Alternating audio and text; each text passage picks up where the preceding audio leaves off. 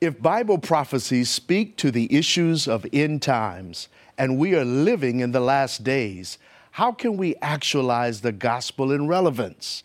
Is the community worthy to hear, see, and feel these messages? Our conversation with Pastor Dustin Hall will help us understand the power of reaching our communities with these messages.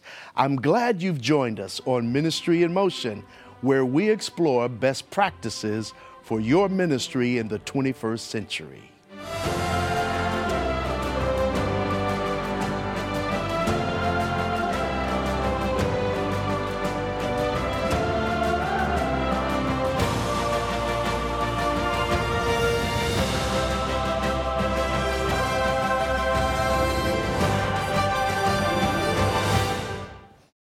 Pastor Hall, welcome. Glad to be here. I'm going to call you Dustin, and of course, I'm Ivan. I am excited about our journey today as we talk about this whole engagement of the community and how how the biblical message of the first, second, and third angels can impact the community, and we have something to share. Let's talk a little bit about this. If the three angels message is an end time message, why is it important for us to connect with the community to share that message? That's a question that may not even need to be asked, but I'll put it out there. Well, it is a question that needs to be asked because in practice, we haven't done a good job as churches often. So we meet the needs in the community many times, and then we do evangelism and try to share the message of the gospel. We've done a really poor job of connecting the two together. Often they're very separate. And one is separate from the other. Exactly, and then we haven't bridged the two. But as we said in the opening there, if truly the gospel speaks to the end time, and we're living in the end time, that means the gospel speaks directly to the issues of the end time. Sure. And so we have to show people how Jesus and Bible prophecy connect with these real hot-button issues of the day and age in which we're living, and it's the things that people are interested in. And so they want to hear how Christ is the answer, or if there are any answers to the things that our world is going through. Yeah, and you're not just talking theory here. You actually did an evangelistic meeting after some community engagement. Walk us through that process, because the Lord really blessed you in that meeting. Yeah. And help us to connect the dots. Okay. Give us an example. Yeah. So almost 2 years ago now, a young man by the name of Philando Castile was shot and killed by, I believe, a St. Paul police officer. And the community was really struggling with that. They were different opinions, different ideas. Was it a justified shooting? All those issues that come up when someone is shot and killed by a police officer, especially an African-American man. And there were protests going on, things going on. In a previous program, I shared how we attended the protests there, prayed with police officers, prayed with the people that were actually protesting, and God really blessed that. Sure. But of course, that didn't calm the minds of our city.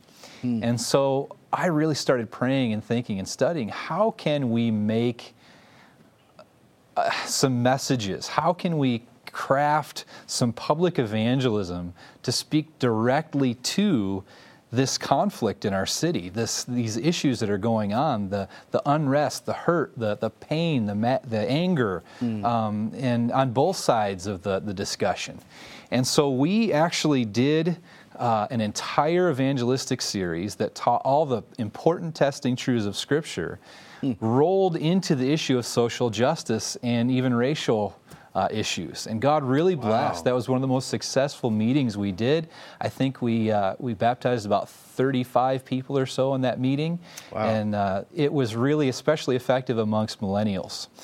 Wow, this is a hot button issue, Sure. Dustin, and I know that you probably had some challenges with encouraging church members to support in this vein. How did you walk your congregation through this process, which may have been new to some people. Mm-hmm. And of course, anytime you deal with race in a church, and you had a very diverse church. Yeah. Walk us through that a little bit. Well, the first struggle we have, I'm a Seventh-day Adventist Christian, is understanding our prophetic message in the context of the real issues that are happening on a day-to-day basis in the last days. So in other words, I had done almost 30 different full-length evangelistic series, Daniel and Revelation-based evangelistic series, and God blessed throughout those years doing that. But there was a point where I realized that in those sermons, I was preaching for an hour basically to discredit other denominations. Gotcha. And 10 minutes talking about Jesus right before I was making an appeal. And there was a point in my ministry where I went, this is wrong. This is not how I should be preaching this. And so I just decided that I was just going to preach and speak about hope and things that were true, telling people about the beauty, the truth of Scripture, leaving conspiracy aside and just telling people what was true and what was good and why it was important for them to believe this and understand this. And when I placed the thrust of those messages on Christ and off from proving how right I was about my denomination, it transformed the way I saw my own message. But since many of our members have only been accustomed to hearing the truth spoken through prophetic means, through Daniel and Revelation, it became foreign to them. They hadn't heard it that way before. Wow. But throughout my ministry, I found that really I would put out a flyer for Daniel and Revelation. And I would start with the first 2 or 3 meetings on Daniel and Revelation, but I would often veer off course to teach important testing truths, because that's to show the character of God, we need to share those important testing truths of Scripture, and that's what the end times is all about, is the character of God. Right. So I something clicked in my mind, and I went, Daniel and Revelation is just a theme. It's just a theme by which we teach the truths that tell us about the character of God. Sure. But if the character of God, as we see in the person of Jesus, is relevant in the last days, that means our message, the 3 angels' message, the character of God, is relevant to end time issues like racism and social justice. Wow. It's not both and, it's not one or the other, it's both and. It's both and, yeah. Babylon, it's a part of the 3 angels' messages. Is it just about religion? No. When I would speak about the Babylon, spiritual Babylon in Revelation, I often just connected it to, different denominations and the confusion that's out there about the character of God, and all that's important. I believe that's true. But if what we often do is we explain spiritual Babylon by relating it back to Old Testament Babylon. Sure. And we use the word Babel in referencing confusion. Sure. But if we're going to reference the Old Testament example, then we need to reference the Old Testament example. Dustin, hold that thought. I love where we're going, and I can't wait to hear what you have to say. You're watching Ministry in Motion.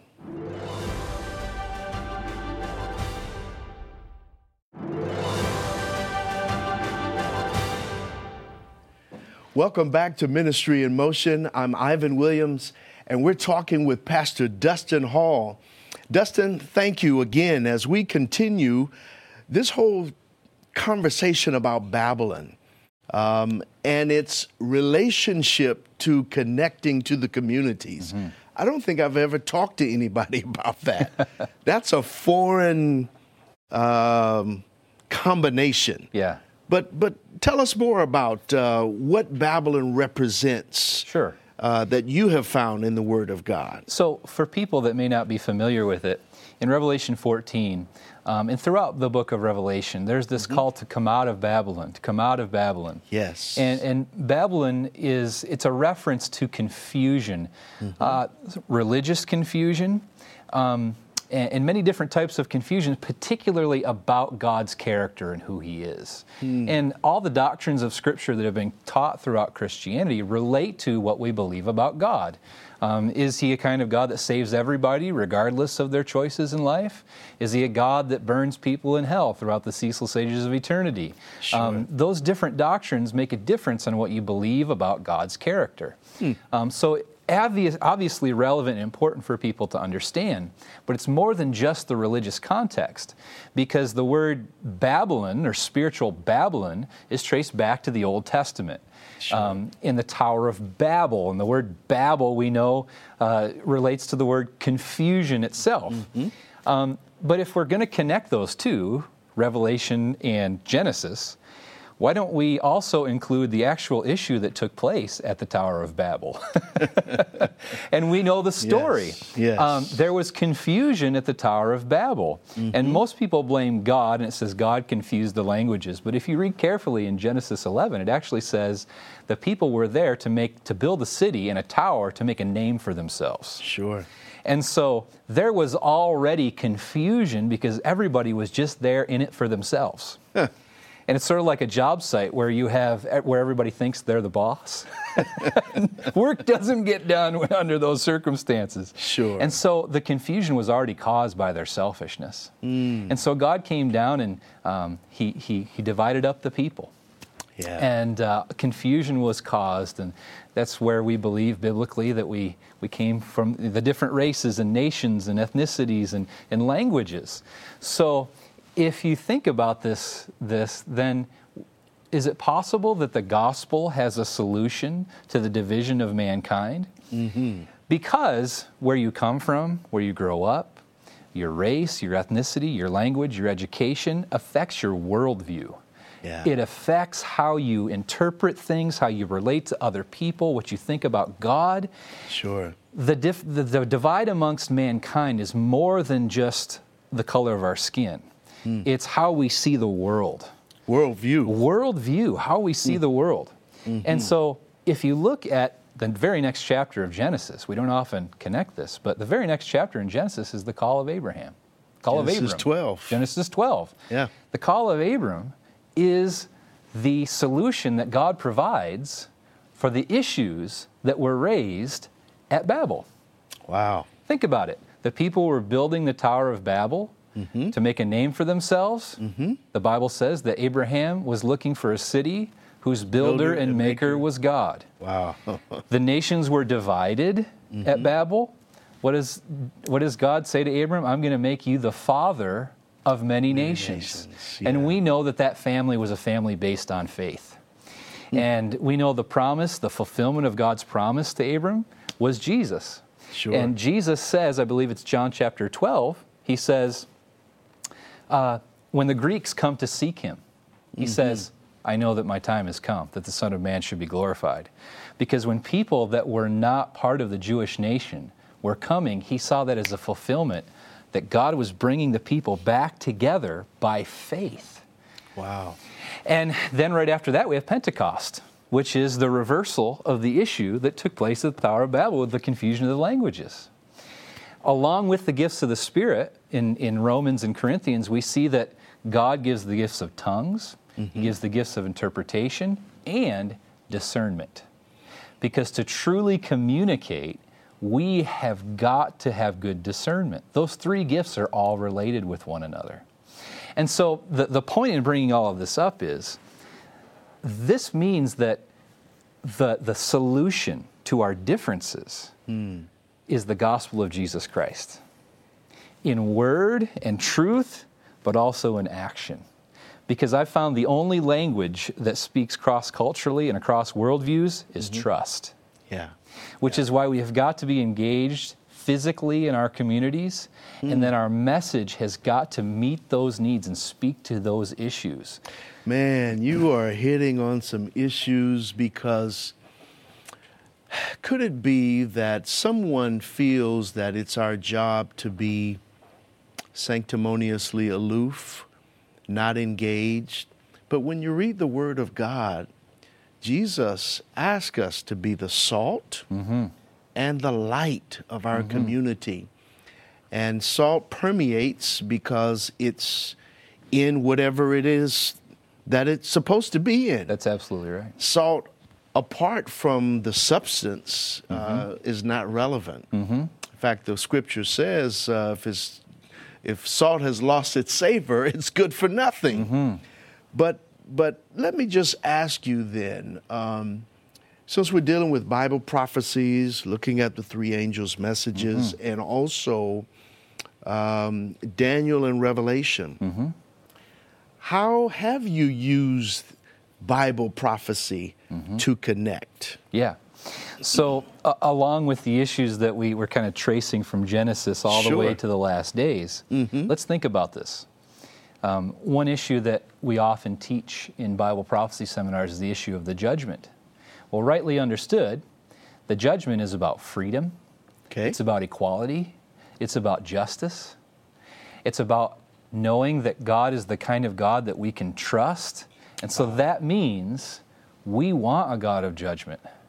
Because that means if He is who He says He is, and I believe He is because I see Him in the person of Jesus Christ, that means I can trust Him to be the solution for inequality and racism and injustice. I want God's judgment. I want to be a part of the cleansing that's taking place right now in God's judgment as He's ministering as our mediator in heaven. And so related to those prophetic issues, and so what we were able to do in that series is rather than spending the entire time kind of breaking down, maps and timelines, which I believe is important. But we were using that as sort of a continuing ed program after the meetings. What I did was I took the issue of the judgment, showed people we're living in Earth's judgment hour, but then connected it to all of the beautiful messages about the judgment that spoke to these racial issues in our community. Dustin, hold that thought. We'll be right back on Ministry in Motion.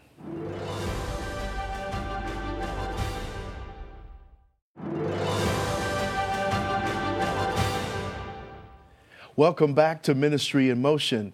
I've been talking with Pastor Dustin Hall about this whole subject matter of Bible prophecy, end time living.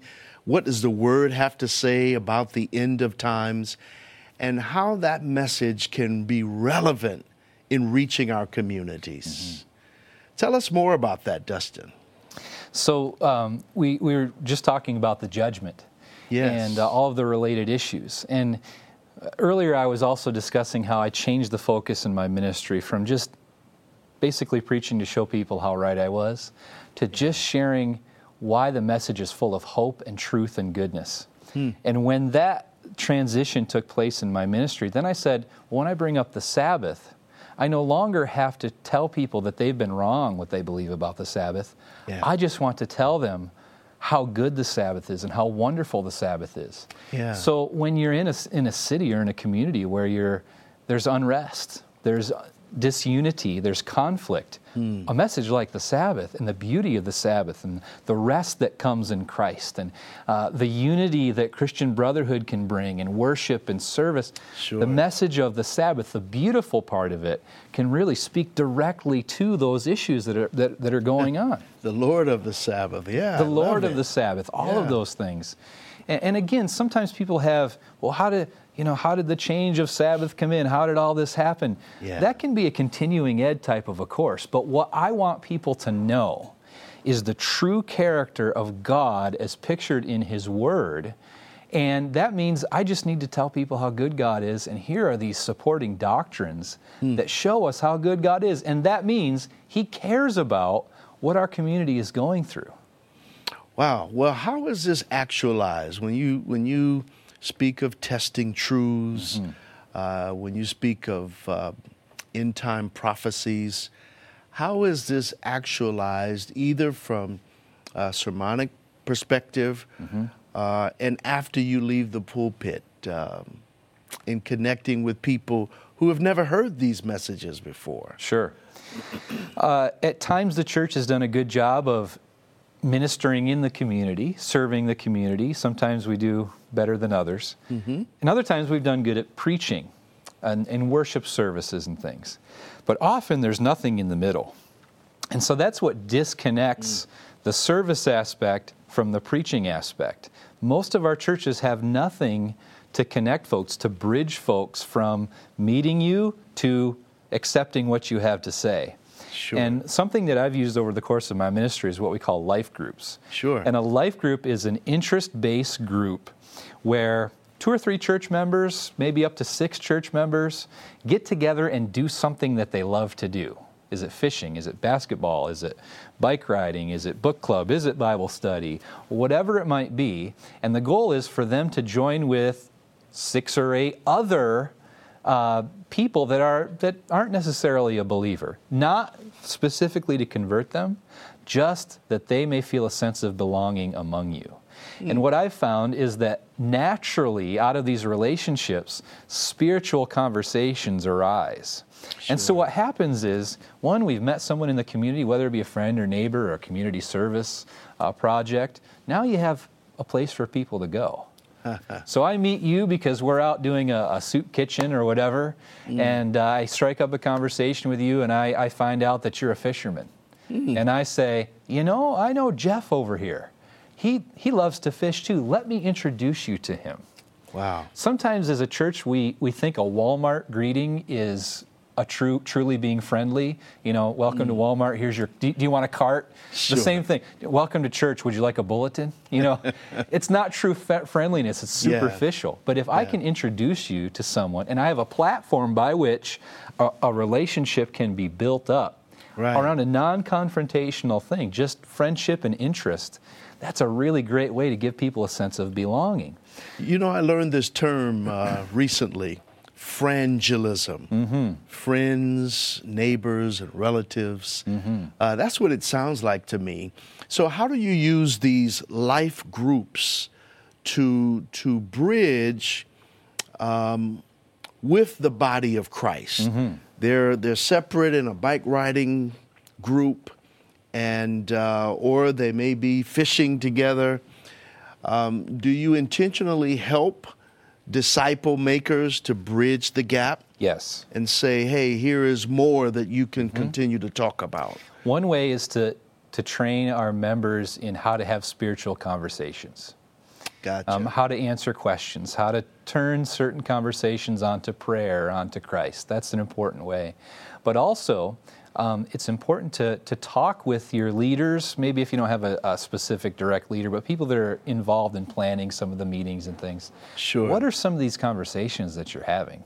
What are people wondering about? What are they interested in? And you can very quickly, because especially if there's a huge concern in a community, there will be multiple people asking the same kinds of questions around the same issue. And now what you can do is craft your evangelistic theme or your church services and your messages around the things and the questions that people are asking in your life groups. Wonderful. So it becomes very relevant and say, hey, my pastor has a sermon series coming up on this very thing. You should come. Yeah. You should come with us, or check it out online on the live stream. Those sorts, it becomes a natural bridge to them hearing the message, and you're in tune with the conversations that your church members are having with these people that are seeking. But the important part is you got to have community. Unfortunately, a lot of our churches don't even get along with each other, let alone making friends in the community. Sure. So what we have to do is make a vehicle by which people can, in a non-confrontational way, come and just belong among us outside of the church walls. Feel a sense of belonging. That's the number one goal of a life group, a sense of belonging. Belong. Gotcha. Dustin, this has been rich. It has worked for you in Minneapolis. Would you say this could be a template elsewhere? Yeah, what I always say is ministry is not cookie cutter. Sure. Sometimes when something works in a specific way in one place, we try to duplicate it in another place. It has to be contextualized. Yeah. But when we understand the gospel can be contextualized to speak directly to each community. Man. What works everywhere is the principles. Dustin, thank you for being with us on Ministry in Motion. This was a very relevant topic. Pastor Hall helped us to understand the power of community connectedness through end-time messages. He showed us that it is biblical for a church to be involved in social justice. He expressed relevant incarnational practices in which churches can engage their communities. Dustin also helped us know once you've served your community and met people in the community and met their needs, evangelism is a natural process. We're so glad you've joined us on Ministry in Motion. Until next time, God bless you.